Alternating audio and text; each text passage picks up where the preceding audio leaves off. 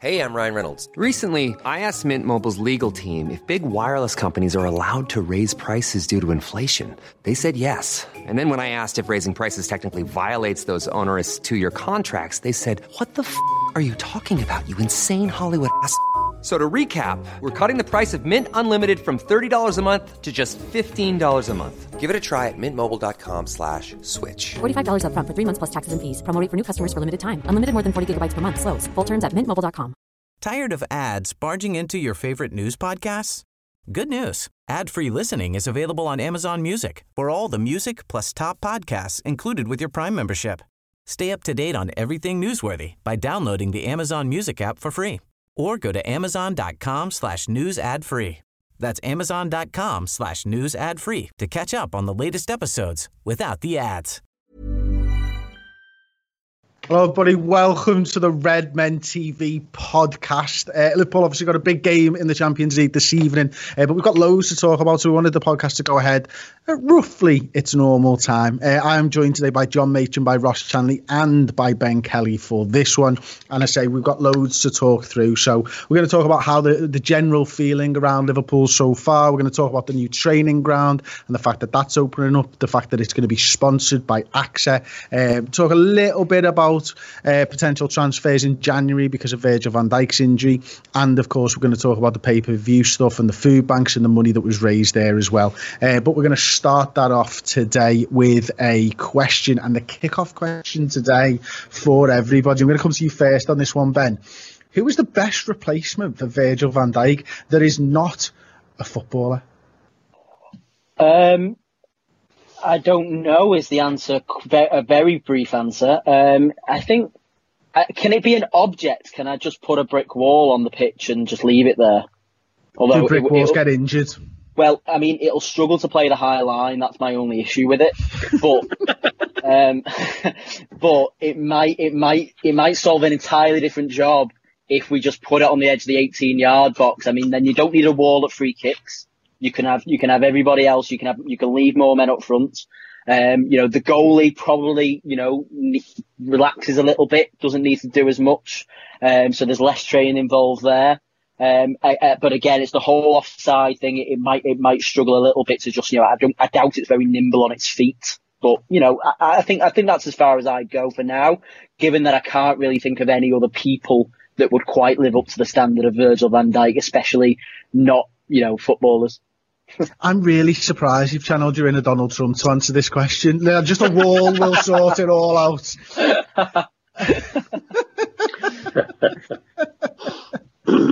Ross, what about you, mate? I was first initially picked Darth Vader, and then realised, breathing issues, he can't get up and down the pitch. He's probably susceptible to getting COVID-19 and the rest of the team because of his breathing difficulties. So I find that's a lot of baggage to be running in. That's a heavy suit. Yeah, you can't, Yeah. Good at headers though. So I settled on Charles Bronson. I basically went for the hard man. No You've one's got going a to mess death with him. wish, have you? Yeah. No one's going to mess with him. Straight into tackles. Dead hard, won't get injured. I don't know, he could develop his first touch probably. Yeah. And John, what about you, mate? Before I tell you that, I was reminded by Ben's comment about the wall that years ago when Aston Villa, I think, or West Brom, when Ron Atkinson was manager, went to China. And they said to them, did you see the Great Wall of China? He said, see it, we were bending balls round it. Anyway, I would choose, if I could, Superman. Obviously, that would be the perfect replacement.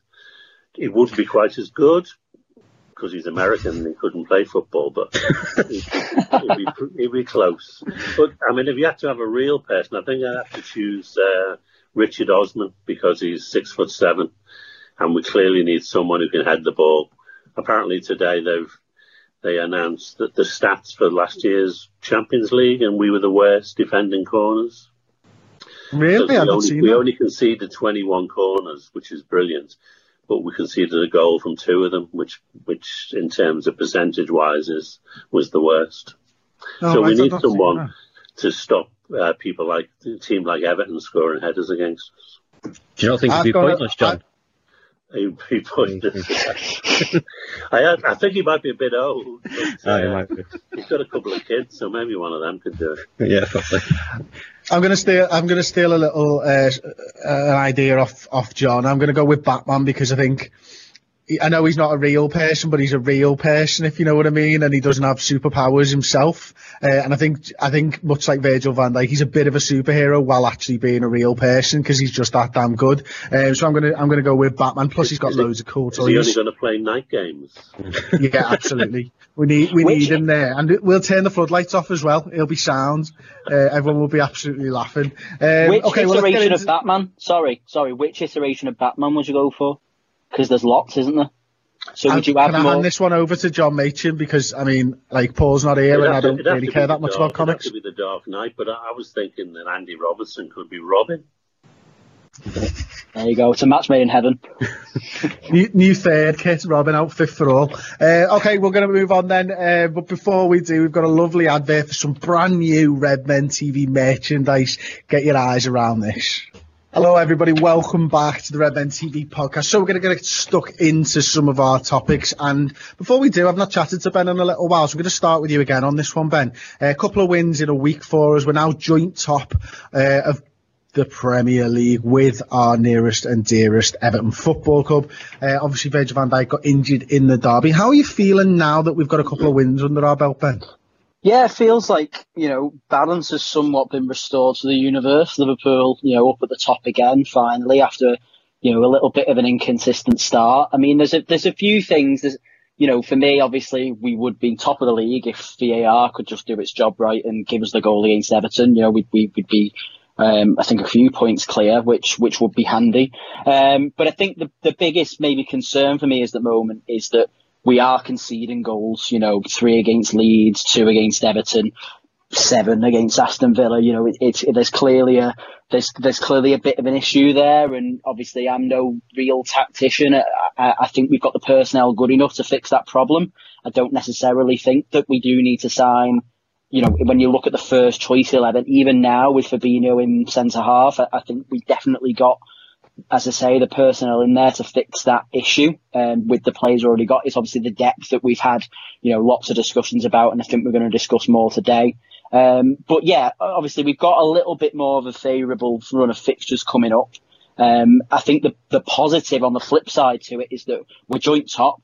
We played Villa and Everton, who are up there. We played Chelsea, we played Arsenal, who are both top teams, and we played Leeds, who have had a good start to the season as well. So it's been by no means an easy start to the campaign. Obviously, I know you have to play everybody twice, but there's favourable runs and unfavourable runs over the course of the season. And we started off for me with a pretty tough start.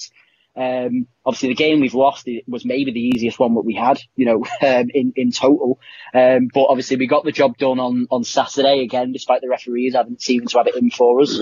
And I think from here now we can.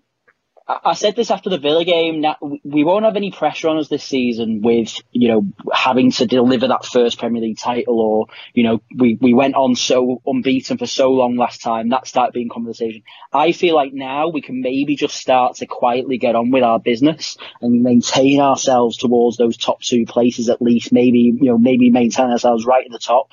And everybody else, all the conversations will be like about Tottenham and Man United and Chelsea and how all these teams are doing. Whereas Liverpool now have the chance, I think, to just start putting a bit of consistency in, put a run of games together where we keep winning. And hopefully, by Christmas, we're looking at building up a bit of a gap at the top.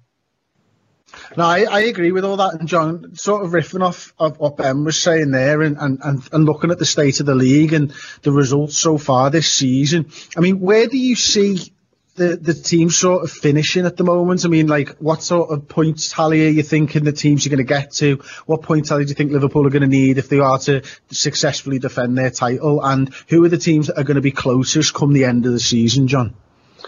Well, I mean, I'm one of these people who don't think it's going to be a massive record-breaking season this time round. I think Klopp talked about how you need 90-odd points to win the Premiership. And I think, you do need 98 points if you want to guarantee winning the Premiership. But, I see a lot of points being dropped. There's a lot of teams. When you get Aston Villa, who, if they win their game in hand, will be top of the table, who were nearly relegated last year. That shows you the level of difficulty there is playing now. And I think not having fans in stadiums is skewing an awful lot of results as well. So I don't see it as a high points finish for people. I think if you get over 80, you're in with a shot.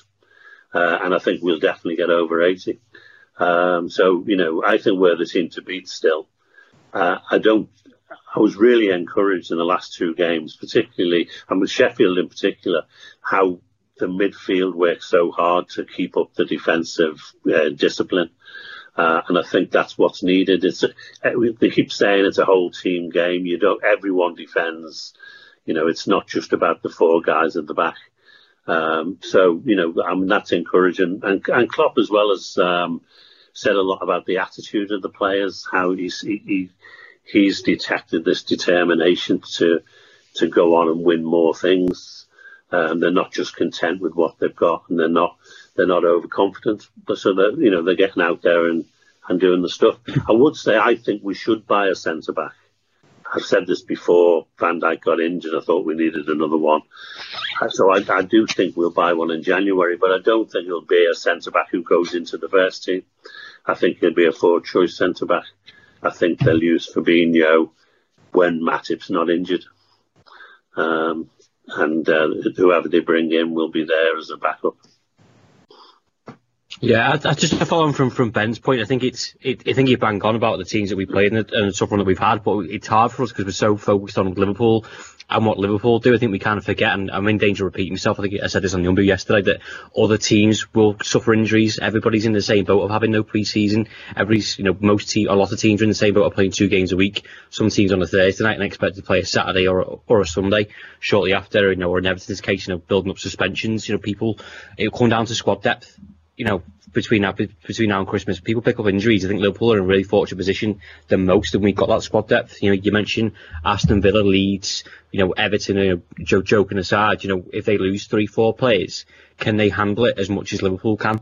And I think the argument is probably not, and that's not to say we'll run away with it. I think Manchester City is probably the only team in there that I think you could probably argue that against. But even so, they didn't sign a striker in the summer. I think Pep's come out this morning and said that he wanted one. They didn't get one. Aguero's reportedly out for a month or so. He may miss the Liverpool game.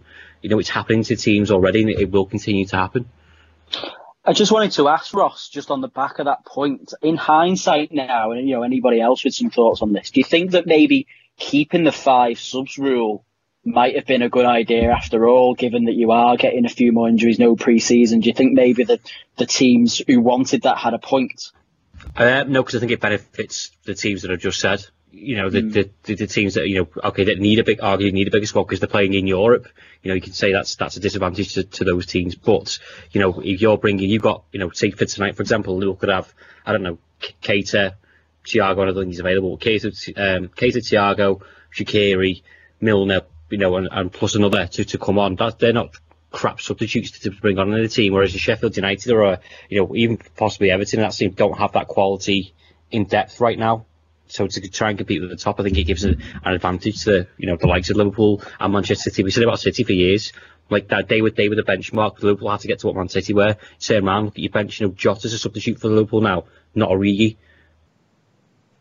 I think I'm the same as Ross. I think that would have been really unfair for the bigger teams. I obviously have preferred Liverpool to be able to have those 5 substitutes for obvious reasons, because I do think it's just a competitive advantage for us and Manchester City and stuff as well. I wondered whether there was something whereby they could have said, maybe, and I don't think this is actually a possibility, but the first 3 months of the season, just while everybody's getting their fitness levels up and stuff. But I don't think that that's right for a competition that's 9 months long. I don't think you can sort of change the rules so drastically as the season goes along almost. So for me, I would have preferred to see it, but I do think it would have really helped the teams that are playing sort of at the top of the league consistently and in Europe. I think, for me, most teams now are playing 2 games a week, and I think that's that's a competitive advantage for the teams at the top of the table enough without having the 5 substitutes, because, you know, the likes of your Burnleys and your Crystal Palaces and your West Hams, they're not used to European football. They're not used to this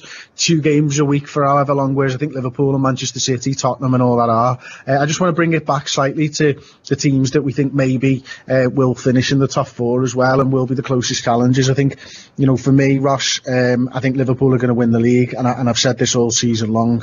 I think Manchester City are going to be there or thereabouts, as always. I think Tottenham are maybe one of the sides right now that are looking very, very good. I think I'm right in saying they might be top scorers in the division as well. Which is not something that, you know, I think when Jose Mourinho's sides start to score goals, then you start to get a little bit concerned about them, because you know that they're always going to be sort of defensively resolute as well. So to see Son and Harry Kane in such good form, and then it's to take your pick. It's whichever one of the sides below them, be that Leicester if they don't fall away again, be it Chelsea, be it Arsenal, maybe Everton. If one of those sides goes on a good run around the December period, I fancy them as the next best placed team to go forth. I don't know what you think of that one, Ross. Yeah, Spurs was the one that kind of stuck out. You know, they got a nice smash and grab win against Burnley last night. They demolished Manchester United. It's a stark contrast to when they played Everton the first game of the season, and he just didn't look at it at all. You know, as good as Everton were, Spurs were really poor. So, you know, Son's on fire, Kane's on fire, and again it comes down to injuries and squad depth. You know, everyone says the same thing about Liverpool. You know, Liverpool lose one of the front 3 or 3 of the front 3. You know, who's scoring the goals. Was the same for Tottenham. You know, we've got Son, Kane, Lucas Moura. They bought Gareth Bale, who we haven't seen much of yet because he's injured. You know, so it's about keeping, shock. It's about keeping those players fit. So, you know, the momentum's with them. You know, they've started from scratch this season. Essentially, you know, Mourinho only came in halfway through last season, didn't he? I think.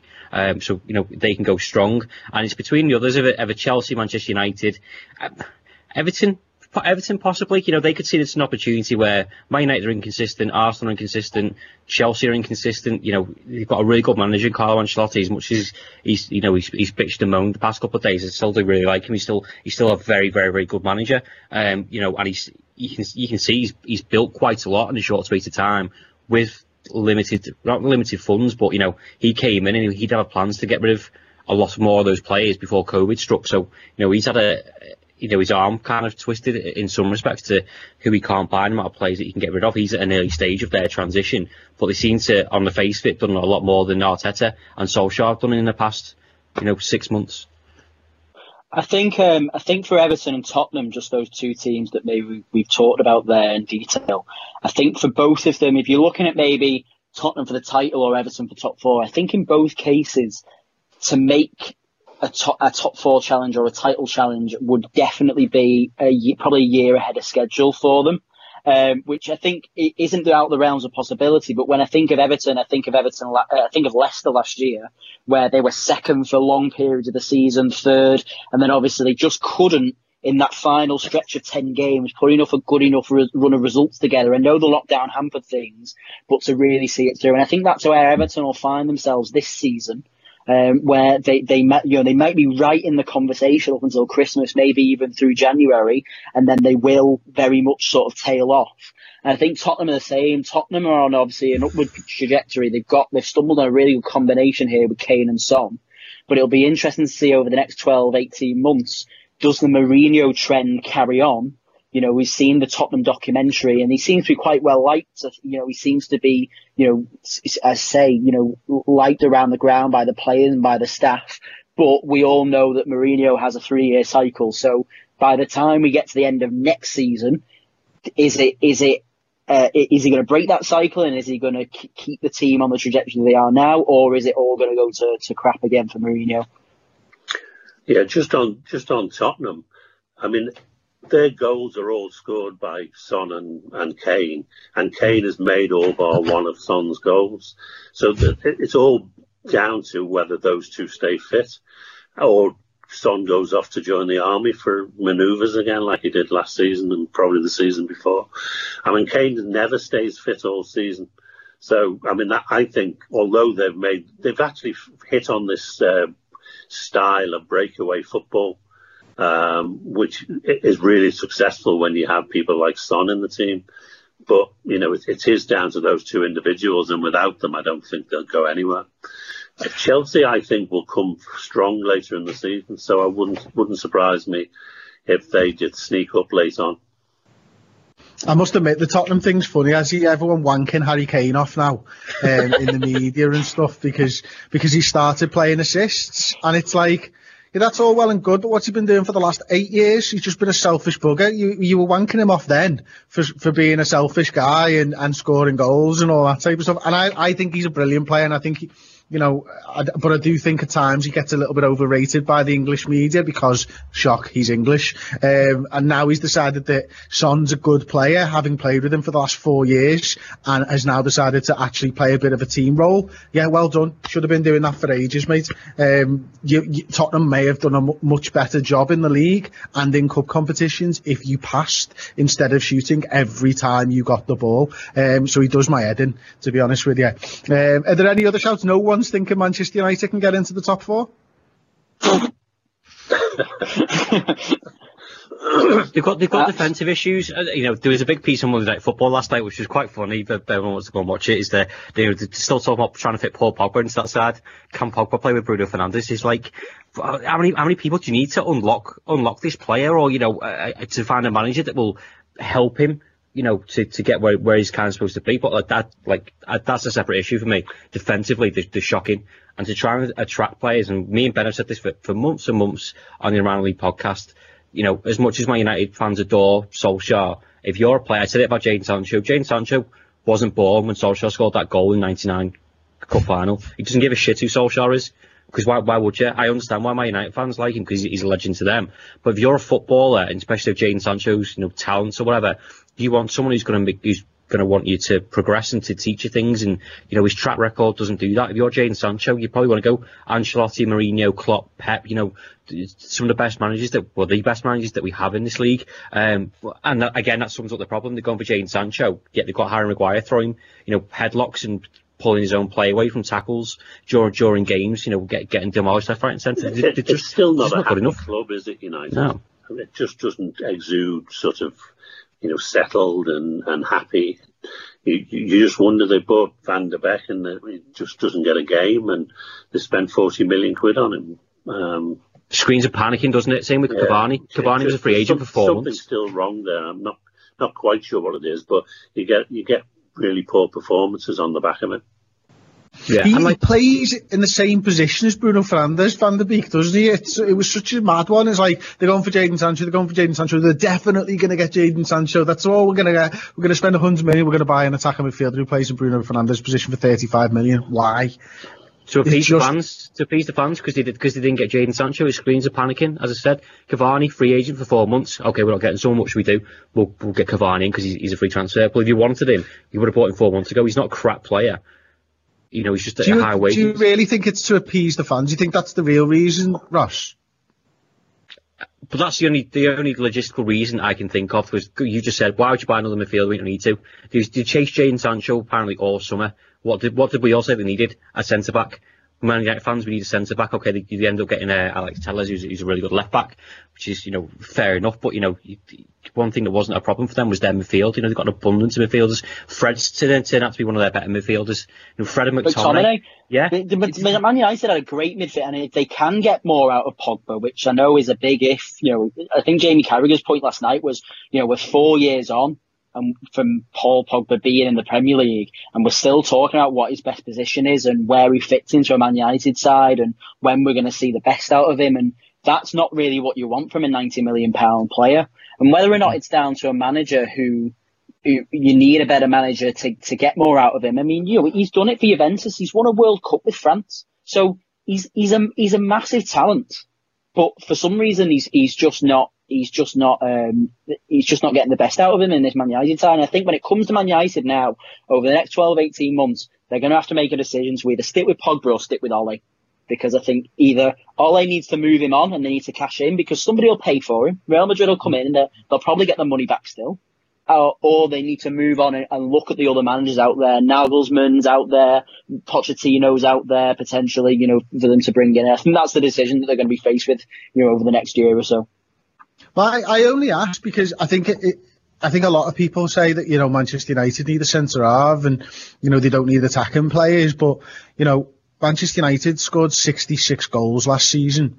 Manchester City scored 105. Manchester United conceded 1 more goal than Manchester City last season and only 3 more goals than we did last season. So when I look at it from, like, when you're in the middle of the summer or whatever, you can look at it and say, oh yeah, they need a centre-half because the big names aren't there, but they only conceded 3 more than Liverpool. But they did score like nearly 19 goals less. So I kind of understand why they were going for that attacking midfielder. My issue is around whether it was, you know, I don't think they needed a central attacking midfielder like a Van der Beek or whatever. It was that they needed someone on that right-hand side because, you know, I love Rashford. I think he's a really good player and I think obviously he's a really good person and stuff, but he hasn't been a 30-goal-a-season striker yet. And I'm not sure he will get to that 30-goal-a-season. I see him more as a 20-goal-a-season striker, and they never really got the most out of Martial, although at times he was that number 9 last season. So interested to hear what you think to that, Ross. Yeah, no, I get that argument, but if you look at the way that Manchester United play currently, you know, are they not scoring as many goals because they're trying to, you know, defensively defend as a team, which isn't working. You know, Brighton should have beaten them. They got very lucky in that game. You look at the amount of penalties that they scored last season and so far this season as well. You know, it's... But that if they scored, like, was it 10, 15 penalties last season, that brings their goal smoke and play down to like 50 and 38. I'll tell you how many penalties they had. Yeah. Well, that's a whole different story. Yeah.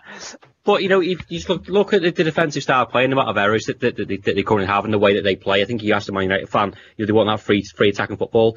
Maybe Rashford and Martial aren't getting those balls that they're doing because they can't control games properly. You know, Crystal Palace beat them, Tottenham demolished them, Brighton should have beaten them, as I said. You know, it's not a good start on what we particularly want. And with the defence, we know what you get is someone who's commanding, someone who can control a back line, someone who can, you know, orchestrate things. They don't have that. Bruno Fernandes can do it from the style that he plays, but they need someone who's vocal and organises things. Well, not for me because I don't really care, but, you know, if they're going to improve, that's the line that I think they should take. But equally, you know, he spent £90 million on the centre back who's not doing a very good job. But he can't keep going through a cycle. Yeah, good. Yeah, he can't keep going through the cycle. Going, well, he's not working. But Man City doing what he's done doesn't work. We'll bench him. You know, Man United can't continue to bench Pogba, who, let's face it, was bought for marketing purposes. That's the only reason that he was bought. You know, the whole thing of when Liverpool played him, it was like the poor Pogba out on the Twitter thing.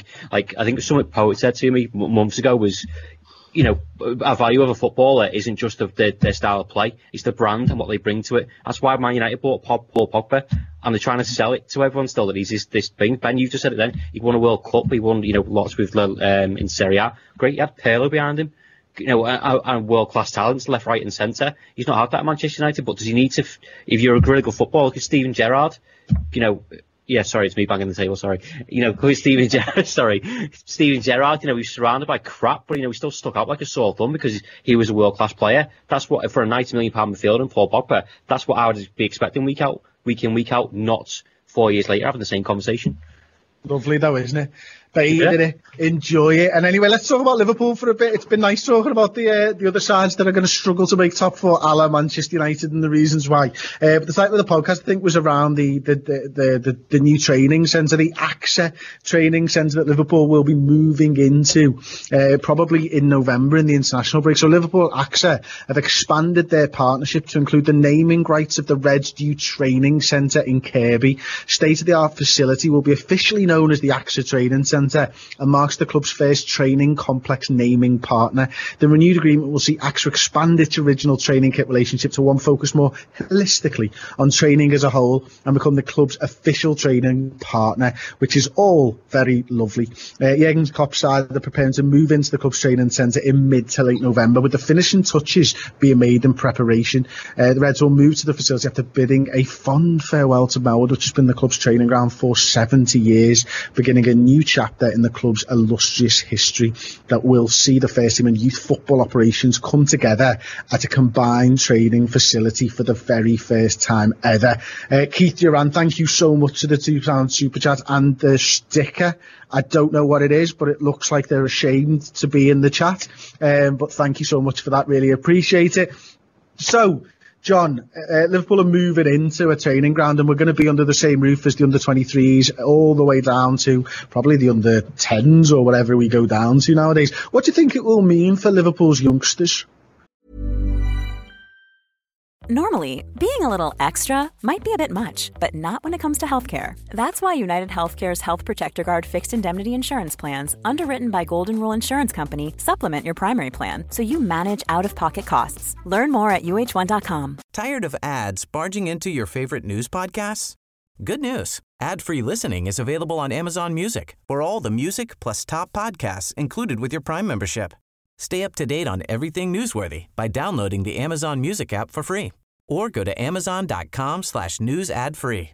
That's amazon.com/news ad free to catch up on the latest episodes without the ads.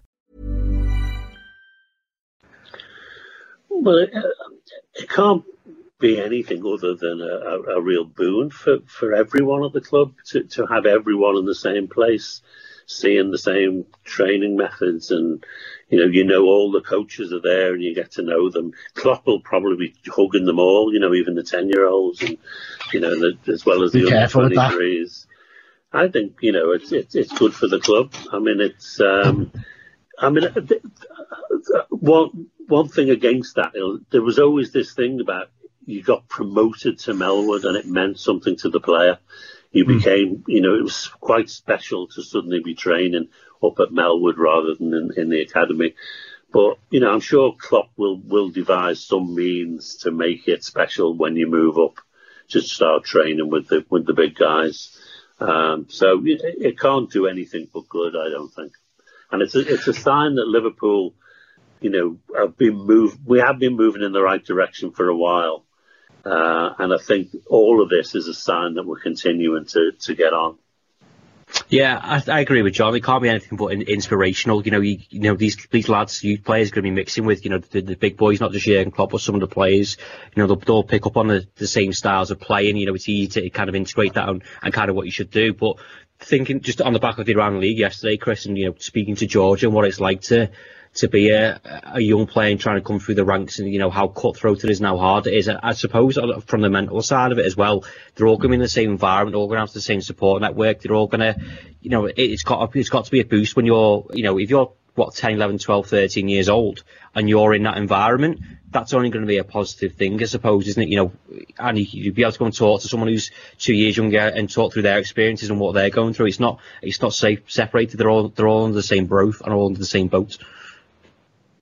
No, yeah, I think that's right. Go on, Ben. Sorry, mate. Sorry. It's all right. I was just going to build on John's point about obviously the graduation to Melwood. As much as I do think that's that might be something that's missing. Obviously, I don't know. I've never played at Melwood, so I wouldn't know that myself. But you can imagine the flip side to that is that suddenly the whole motivation the whole time for those young kids will be, well, you want to be literally over there. Like it's you can sort of spin it round, because if you as a young player can always see the prize, if you can always, you can literally look 100 yards to your right and there's Mo Salah and Virgil van Dijk and Jurgen Klopp all on that field and you're on this field, and you want to work the majority of your young life to move just that 100 yards over that other pitch, and then you can always see the vision and see what the motivation is, then I think that's a really good thing personally.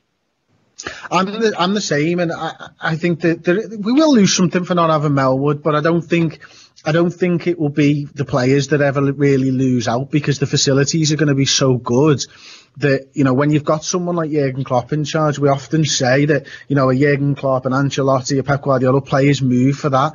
Well, I remember hearing over the last few years, Manchester City's training ground is the best in the world, or one of the best in the world. And a lot of young players were going to Manchester City, not because they really saw a route to the first team, but because they're going to have the best chance for success, because they've got the best coaches and they've got the best training ground, and they're going to be looked after in an environment that cares for them and has a route to the first team. So Liverpool having that draw of having one of the best training complexes, the most up-to-date training complexes in the world, will only help us recruit younger players as well. So if you're going somewhere and yes, you might go, oh, you know what, they've got decent facilities, or you go into one of the best facilities in the world where they really want to make that work.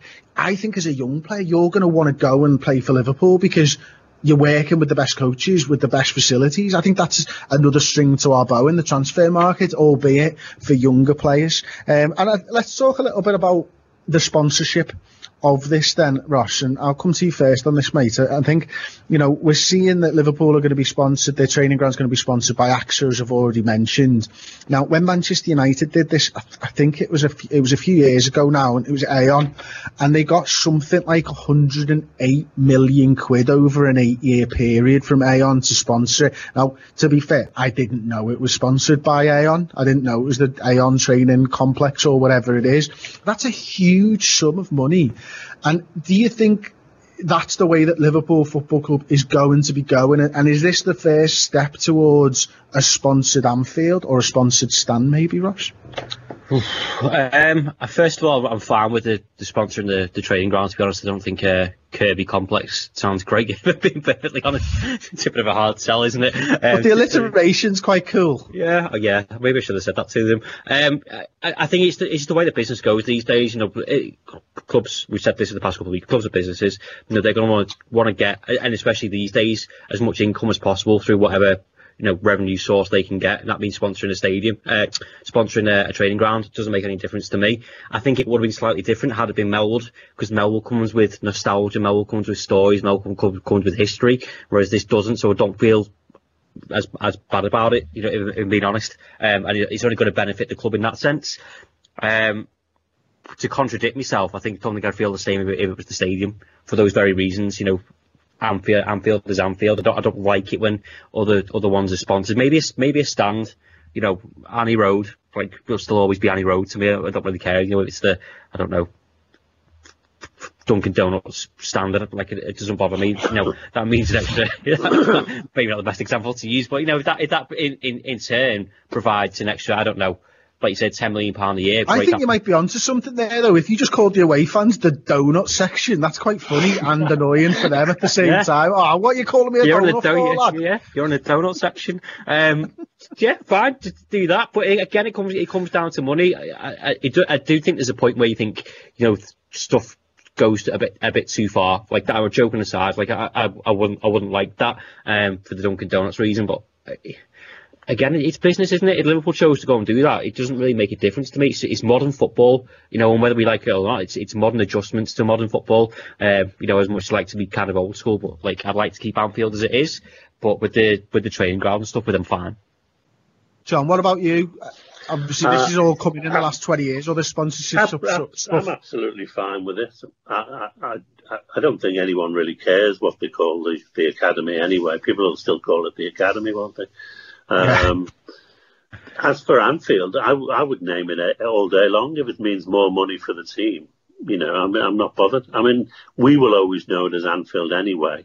The sign over the tunnel will always say this is Anfield, and almost certainly the American owners are smart enough to know that if they got a sponsorship, it would have to be something like Anfield sponsored by Dunkin' Donuts rather than just Dunkin' Donuts Stadium, but we've been catching up with Man United after falling so heavily behind them in the 90s, and the American owners we've got have been trying to play catch up with them. We've been getting sponsorships hand over fist over the last few years, and we're still not caught up with United in a lot of the commercial aspects of the game.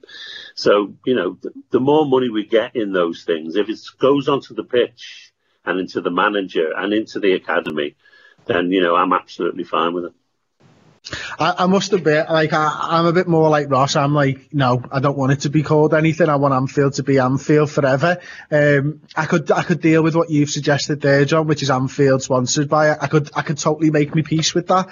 But I want Liverpool to be the best on the pitch, and I recognise that after a while, my fume would go away. So if they got £1 billion in to sponsor the stadium for 10 years, I'll be like, let's just do it, boys.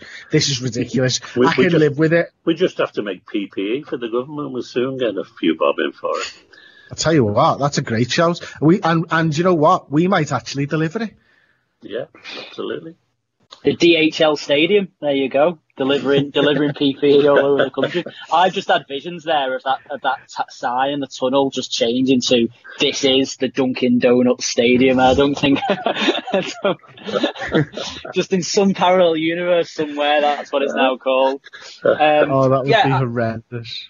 I'm with Ross. I think Well, I'm kind of with both of you in the sense of, I think if it to change to something like that, we would absolutely still call it Anfield. And I think, to be honest, we'll probably still end up calling the new academy Melwood, even though, because that's just what we're used to. So even though it's not in not called Melwood anymore, it's a completely different part of the city. So I think if a good amount of money came along, I would prefer to rename a stand, because we don't really have anything like that. Obviously, we've got the Kane Dalglish stand and the Cop, which obviously won't change, but you've got two stands there. I think Hugo Boss were linked with maybe sponsoring the main stand for a while, but that all seemed to go quiet.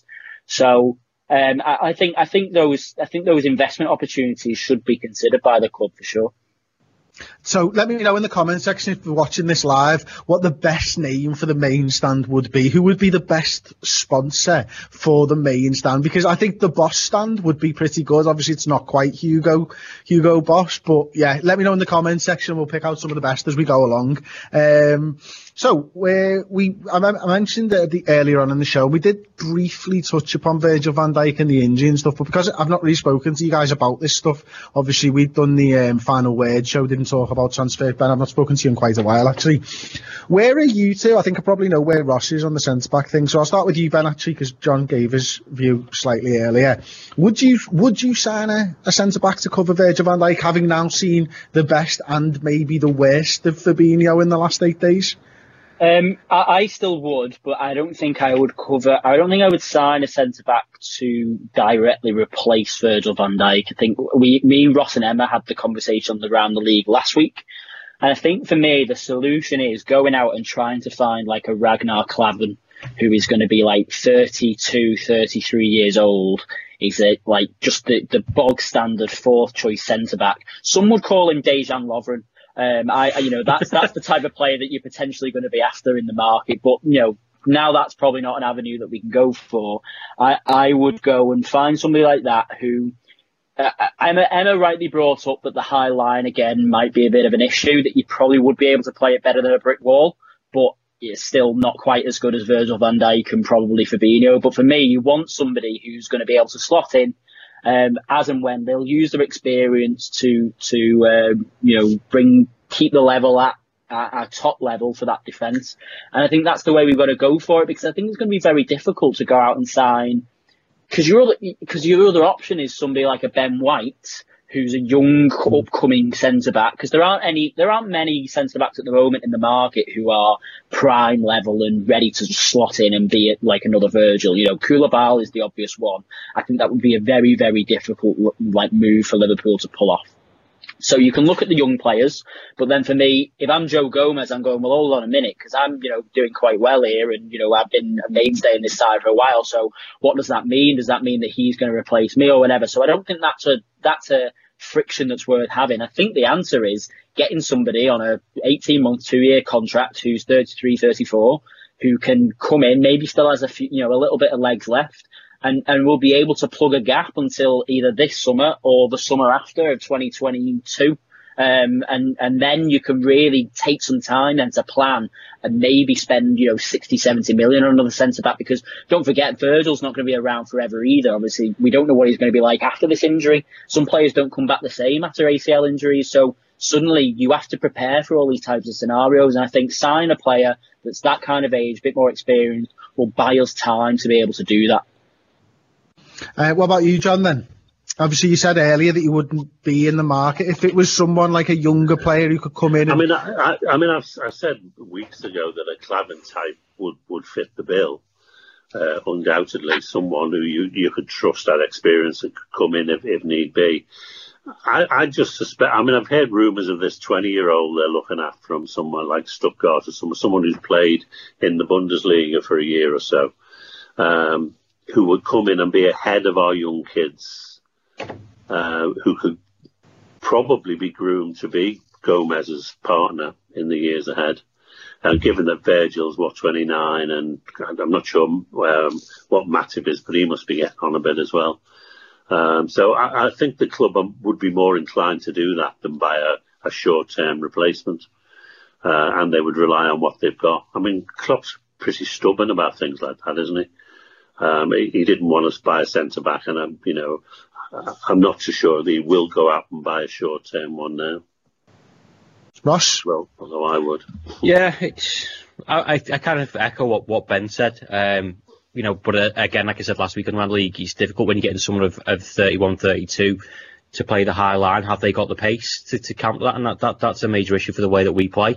It's all right saying get someone else in, but are you then going to change your style system to bring someone else in? But it then comes down to cost and cost demand. We know centre backs are really hard to come by, and the price of them is ridiculous. Current climate. The amount of decent centre backs that are about, Koulibaly's the one that everybody wants, but what you're paying 80, 90 million pounds for, someone who's roughly the same age as Virgil van Dijk is a lot of money. And equally, are you going to piss off Joe Gomez? Probably not. It's difficult because all the conversations that we had in the summer, like John said, was we want a new centre back because Joe Gomez and Joel Matip aren't reliable, and Van Dijk's the one who's got injured for a long period of time.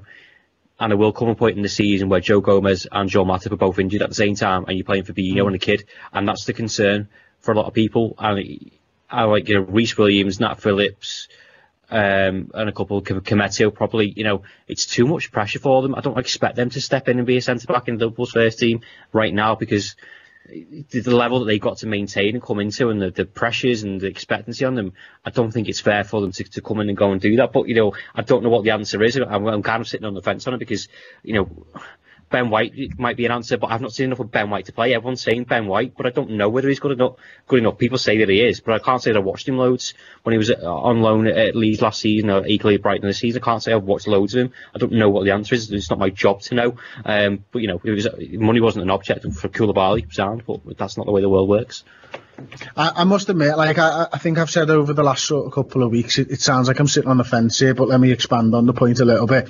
If Liverpool are in with a shout of the Premier League still, in the January market, I'd probably err on the side of caution. If Liverpool are certainly 5-10 points, I'd err on the side of I'd err on the side of caution. If they're not, I think buy someone. What I have realised over the last couple of weeks since I probably first said that is, it's not my money. And here's the thing. Chances to win the Premier League don't come around that often. You know what I mean? We as Liverpool fans should know that. And if we think that this could mean that we don't win the league this season, then I absolutely think Liverpool should go and buy a centre-half who plays in Virgil van Dijk's position or Joe Gomez's position. And if one becomes available who's better, brilliant, of course, go and do that. But yeah, why risk not winning the Premier League when you're in such a good position to win the Premier League because you've got such a good squad, Ross? Yeah, you could ultimately, and the other issue is with this, and we said this last week as well, is convincing someone to come in, and a sense back, all defenders are going to be on alert now, thinking, Van Dijk's injured. It's a hard sell to say to someone, listen, we're desperate for a centre back. Probably when Van Dijk comes back in, you're not going to say it, but they're probably not going to go and play. So what you go and do? Maybe get someone at a level who's going to replace Joel Matip. With his injury record, John said, I think he's either 30 or 31, but his track record of injuries isn't great. Have you then got someone who can partner Joe Gomez, for the back end of the season or during this season, who can then fight for second place with Joe Gomez or do that? That's the caliber of player that you want. If it's not going to be a short-term option, I don't know. I just had this horrible thought of us buying a 33-year-old with no pace and playing him next to Fabinho on the halfway line. Can you imagine? No, I don't want to, John. I definitely don't want to. Okay, well, we'll move it on then. Let us know your thoughts in the comment section, of course. Who would you buy as well? Not just whether you would like to see Liverpool sign someone in January, but who would you buy? A couple of shouts from the comment section about the naming of the stand. Frederick Koch says the Carlsberg stand. Now, that is something that I could live with because they've been a sponsor of Liverpool for so long. It doesn't feel like they're just in it for a cheap buck. They're just in it to name the stand. Like someone like a Carlsberg would work for me. So thank you for that one. The Modfather says the Paisley stand, which I absolutely love. And I just did a little bit of Googling. There is a drinks company called the Paisley Drinks Co. So if they want to put the money in to then sponsor it and call it the Paisley stand, then I think we've personally got a winner. That was the Modfather with a brilliant suggestion there. The LFC 101 says the Chartered stand, which I kind of get. I like that. Nick Miller says the Redmen stand. I would love that, but we probably couldn't muster 15 quid between us together. If Liverpool will accept a sponsorship of the main stand to be called the Redmen stand for £15, I am there. I might even throw you a little extra. And Rock Ramzak said the Mane stand, sponsored by Sadio. So there you go. That's a few of them. Which one of them was your favourite, Ben? I like the Redmen stand. I mean, if we can pull that together, it's probably a pricey investment, but on the back of it, it'll probably turn out okay. I mean, imagine all around the world. Imagine getting a ticket for the match. Where are you this week, Chris? Sat in the Redmen stand. I was made up when we sponsored AFC Liverpool. We've still got we've got the framed shirt with us there. And that's AFC Liverpool, no disrespect whatsoever. We were absolutely made up. If we sponsored the main stand, get selling the page at nudes. You made it. The page at nude stand. Get selling. You made it when you beat Hugo Boss to a potential naming rights on a football stand, don't you? Yeah, I think so. I've lost it. I've just at the idea of it. Okay, last topic that we're going to discuss, the pay-per-view stuff and the food banks. Obviously, over £125,000 was raised at the weekend for fans supporting food banks from both Liverpool fans and Everton fans in a boycott of the pay-per-view that Liverpool were in on Saturday evening against Sheffield United. It's an incredible number of pounds that Liverpool fans, Everton fans have raised here, and it's just absolutely incredible. And over £300,000 has been raised now up and down the length and breadth of this country in the boycott pay-per-view, with fans from Newcastle, from Villa, from Leicester, fans from Arsenal and Tottenham joining together, even though their teams haven't been in these pay-per-views yet. And it just shows for me, John, what an own goal this whole thing was. I mean, the fact that the clubs have decided and essentially made Sky and BT put these games on for pay-per-view. I mean, it was so bad, wasn't it? And they completely misjudged the mood, John. Yeah, I mean, there's apparently a meeting today, isn't there? And I've heard rumours that they're still not going to get rid of it, even today, but let's hope that's wrong, and they do. I mean, pay-per-view, I'm sure, is like the holy grail for a lot of people in football and in television who think that that's a way to make themselves a fortune like they do with boxing. And, you know, I mean, I love our American owners, but I've no illusion about what they're like and how they would do everything in there. But I've already talked about how I think anything that gets us more money into the club is great. But then I'll say, that's a step too far. You know, people pay enough money already. I'd be interested to know how many people who see the games abroad pay any extra money to see them. I suspect no one. It's only the fans of the two clubs involved who are actually forking out. No one's going to fork out to see West Brom Burnley other than West Brom and Burnley fans. There might be a few odd people who would pay to see Liverpool play Sheffield United, but generally speaking, it's going to be Liverpool fans and Sheffield United fans. So it's only us who are being made to pay yet again, on top of Sky subscriptions and, you know, BT subscriptions, which are probably the worst. It is quite disgraceful, but there's a power grab going on all over the world. Politically, all the people who've got an awful lot of money have set out their stall to take even more off everyone else. And football's going the same way. That's all this people getting together to try and think up ways to exclude other people while they have little European leagues and all the rest of it. It's all about power grabbing. People who've got money want more. And it's, you know, we have to stand up and stop them. And the big question for me is not just pay-per-view, but how can fans get a certain amount of power to themselves so that we have the kind of power that the TV have and the clubs have, because we should be just as powerful because we're just as important. Sorry. I think that's right. I know. I think that's right. And, you know, I can just see in the comments section there, Eric Forbes has just said, one of our YouTube members, you can see because he's highlighted in green, he's got a little yellow badge. Well done, mate. In America, it's $40 for a year pass, Ben. $40 for a year pass to see all the Premier League games. And we're being charged 15 quid for a single game that wasn't deemed worthy of being on the television not that long ago?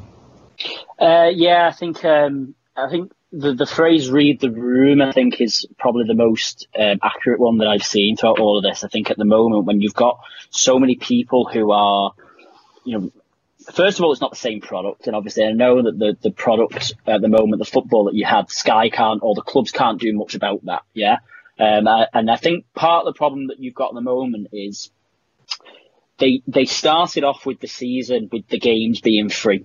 So if they'd come into the start of the season and they introduced a pay-per-view system at the very beginning, forget the lockdown, the games after the lockdown, but when at the beginning of the 2021 season, if you introduce a pay-per-view system, then does it get less of a reaction? Probably. I don't think people are happy with it still, but probably. The problem is that the clubs and Sky were expecting fans to be back in the ground by now, and the government pulled the plug.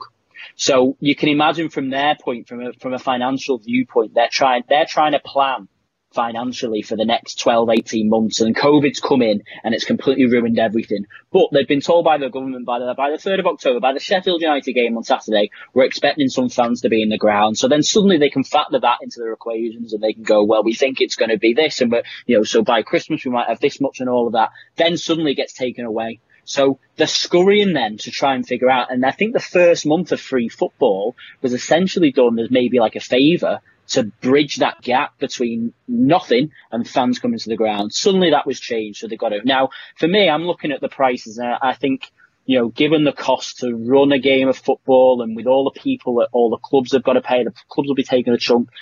I don't think it's outrageous to be charging something for the games. I think, to be honest, I think if you're a Sky or BT customer, I think you should probably get the games already included. But I think if you're not, I think, those extra games now, it's fair to pay something. £15 though just seems like they've plucked that figure out of thin air. I don't understand where they've got that from. What you're getting for that £15, you're getting a 2-hour broadcast with second-rate Sky commentators. You're getting no real punditry. You're getting at half-time, you're getting analysis from the commentators themselves, not extra pundits like you do on normal Sky. Crap that. Yeah. You can get that for free on YouTube with me and Paul. You get 50 exactly. You get 15 minutes about 15 minutes after the game where you might get like one player interview. You don't hear from the managers in the broadcast. You get 2 hours, right?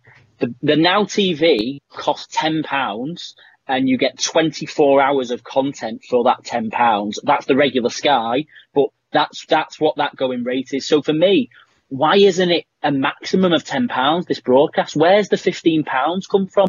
Because bear in mind, I probably think that £10 is a little bit fairer. But even then, you're still only getting a 2-hour broadcast of second-rate Sky content. And as you say, Chris, there were games that weren't deemed fit enough to be put on Sky in the first place. So that for me is where the issue lies.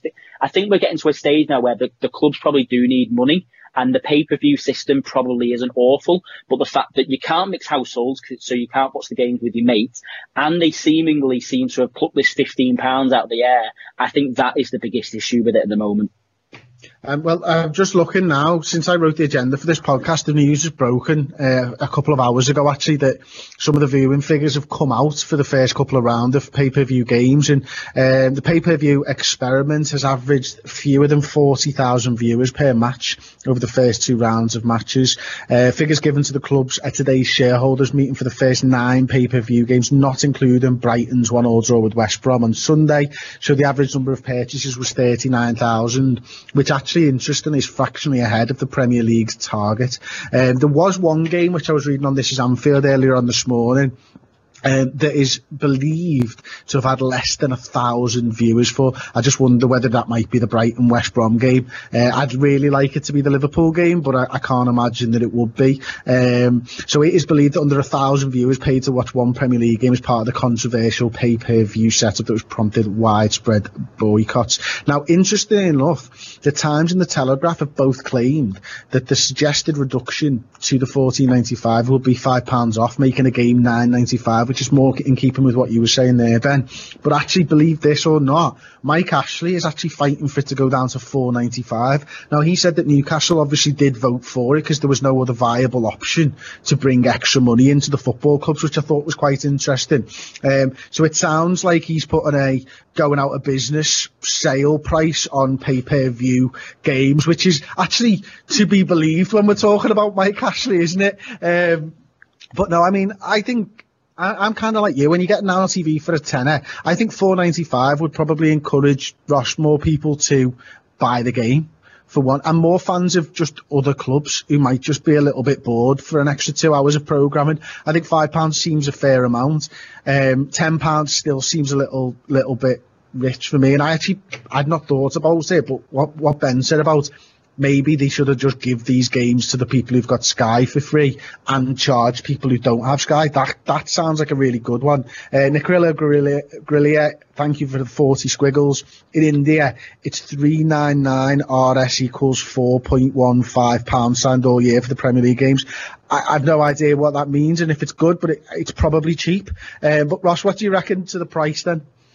I think it's difficult for all the reasons that Ben said. We had this product that was essentially free and who kind of helping us out. The read the room things, the vital part in this, and I said this on a few podcasts now, like, we can't go to Anfield and that's through no choice of our own. We literally can't go, and I know it's not through the choice of the clubs, whatever else. This won't be forever, but, and again, it's difficult because they don't owe us anything, but at the same time, it feels like they do. We're fans. We put a lot of money into these football clubs. So if these clubs have just spent over £1 billion in the transfer market and then gone, oh, by the way, we're going to charge you £15 per game. Well, if things are that tight, don't spend £1 billion odd in a transfer market. What's £15 to a football club? And I read that message to you yesterday on the Iran League, Chris, from my mate, who said it was an opportunity for clubs to recognise and appreciate fans, and it feels like they haven't done that. It's so hard. They're quick to forget. Without us, they're nothing. We're all on hard times. We're all in this difficult situation. I said before, there's people that are losing jobs left, right, and centre. There's people that don't know whether they can afford £15. That £15 that some of us are fortunate enough that we could go and spend on food banks, and then there's people that can't access streams that don't have that want to watch the football. To some people, the only thing they have in life is football.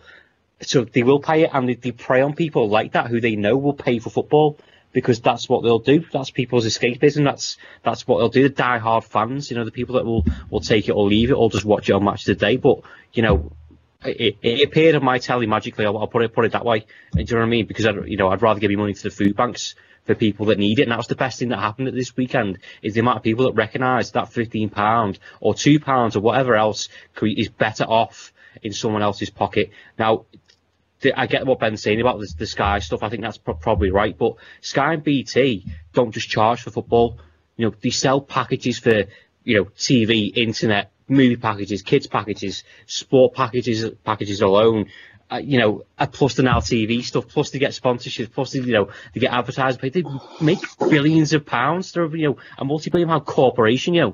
Why, like Ben said, £15? Why? Where's that come from? Because they'll know people will pay for it. They're testing the water. They're taking the piss out of people. Right? Okay, you kicked off. We'll lower it by £5. That's rubbing salt in the wound. You still know people can't afford it, and you still know, a lot of people who probably can't afford it will pay it. You probably get 24 hours television, 100 channels for like £50 a year. And they're expecting you to pay the same for 3 football games, which no one else wants to see. It's a pity that someone like LFC TV couldn't just show the game for fans, because it's only the fans who are going to watch these games, because they're picking the games which no one wants to see. No, I agree with that, and obviously they couldn't come to some kind of arrangement with the clubs, because it was talked about when we first went into lockdown, wasn't it, about maybe the clubs sending season ticket holders links to games or whatever. I just want to say a big thank you to Sam Hamad, who's welcome as a first teamer. That's absolutely superb. You'll be able to use all of the emotes, which is absolutely superb. Thank you for joining up with us on this journey. Your support is massively appreciated, Sam. So there we go. That has been the podcast for this week. It's flown by. It's been over an hour. It is just absolutely flown by. Well done, everybody. Thank you very much for your time. It's been an absolute pleasure. We're going to see it out with a lovely little advert for a special documentary, 3-part interview, in fact, with Peter Moore, former CEO of Liverpool Football Club. It's available now, exclusively streaming now on the redmentv.com. If you have ever wondered if it is a good time to subscribe to redmentv.com, it really is. This interview is warts and all, everything Peter Moore has done since he left Liverpool as a young child, went to become, believe it or not, a PE teacher in Wales, and then made his way through his career to be the CEO of the football club that he loved. And we asked him the hard questions about all the things that maybe could be considered missteps during his time as CEO of Liverpool. Now is a perfect time to subscribe. Thank you very much. Go over there, check it out, and here's the advert for said 3-part Peter Moore interview. Tired of ads barging into your favorite news podcasts? Good news. Ad-free listening is available on Amazon Music for all the music plus top podcasts included with your Prime membership. Stay up to date on everything newsworthy by downloading the Amazon Music app for free or go to amazon.com/news ad free. That's amazon.com/news ad free to catch up on the latest episodes without the ads.